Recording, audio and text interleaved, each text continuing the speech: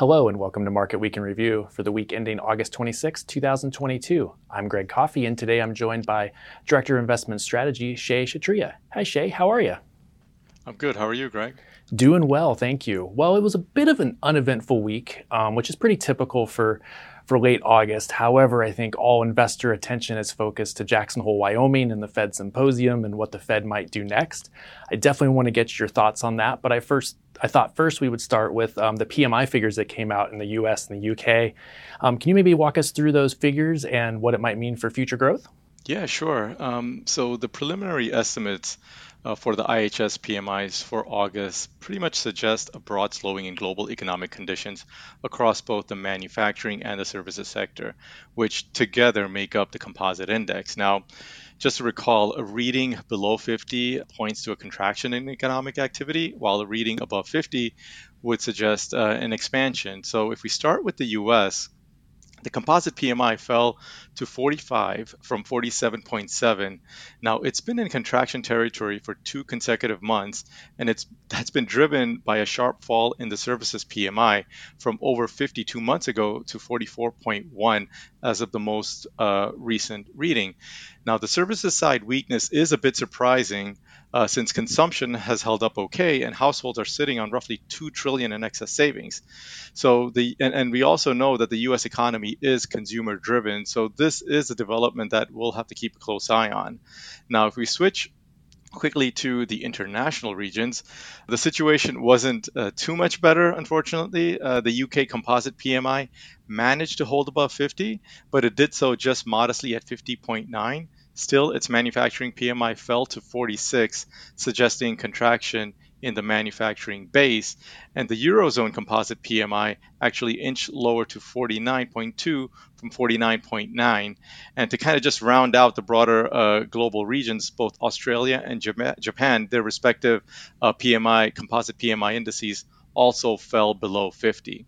Now, we keep a close eye on the PMIs due to their leading properties and what they tell us about economic conditions forthcoming. And the PMIs confirm what we've been communicating for a while now, that the slowdown is underway. Now, there is a positive here. The positive is that supplier delivery times, particularly for the US, are declining and suggest that inflationary pressures and supply bottlenecks may be easing. However, the situation in Europe is complicated by the enormous surge in natural gas prices, and that poses a risk to the European inflation situation and its economic prospects. Obviously, a lot of information, but the key takeaway from the PMIs is that we may have shifted past peak inflation fears, particularly for the US. However, economic momentum is slowing globally as central banks are, of course, hiking interest rates and, in a sense, are achieving their intended effect of slowing the economy and therefore eventually inflation. Great, thanks for those insights. Shifting topics, as mentioned, the Fed Symposium did start on Thursday. I think all investor eyes are on what Fed Chairman Powell will say on Friday when he addresses the markets. Can you maybe walk us through what Fed Chairman Powell might say and what the impact might be for the markets? Sure. So we're now recording this on Thursday evening, and it's, of course, before the big speech from Chairman Powell at the symposium, but the expectations are for Chair Powell to express that the Fed's committed to getting inflation back to target and the job is far from done. His speech, in a sense, comes at a critical time. We know that the S&P 500 has rebounded roughly 15% from its June lows, and also the 10-year Treasury yield in the U.S. is below its mid-June peak of around 3.5%. So the rally in stocks and the drop in yields seem to be at odds with the direction of economic conditions and the Fed's obvious intention in terms of where it's taking interest rates. So it may be that the markets have judged the July Fed meeting as slightly dovish and perhaps prematurely pricing in rate cuts due to rising recession risks. Now, although we believe recession risks are increasing, the equity rally and the decline in yields, in a sense, have eased financial conditions, and that would be counter to what the Fed's objective is right now in terms of tightening financial conditions to bring down inflation. Now, what's interesting is that Fed speeches from various Fed members since the July meeting have been pretty synchronized with one message, that the Fed's job is to bring down inflation, and that requires tighter monetary policy.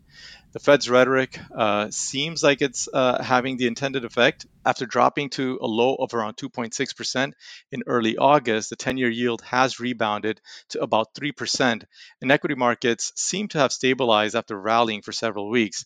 Though we also have to keep in mind that it is late summer, Greg, like you mentioned, and trading volumes tend to be lighter at this time of the year. Therefore, we will get a better sense of the market trend come September. But in any case, it's doubtful that Chair Powell will be explicit about the Fed's intention at its next meeting, instead, likely emphasizing that inflation is still public enemy number one, and that data dependency will be critical to inform their decision, therefore, keeping either a 50 or a 75 basis point hike as a possibility come September. Great. Thanks for those insights. We really appreciate it, Shay. And to all of our viewers, thanks for watching and enjoy the weekend.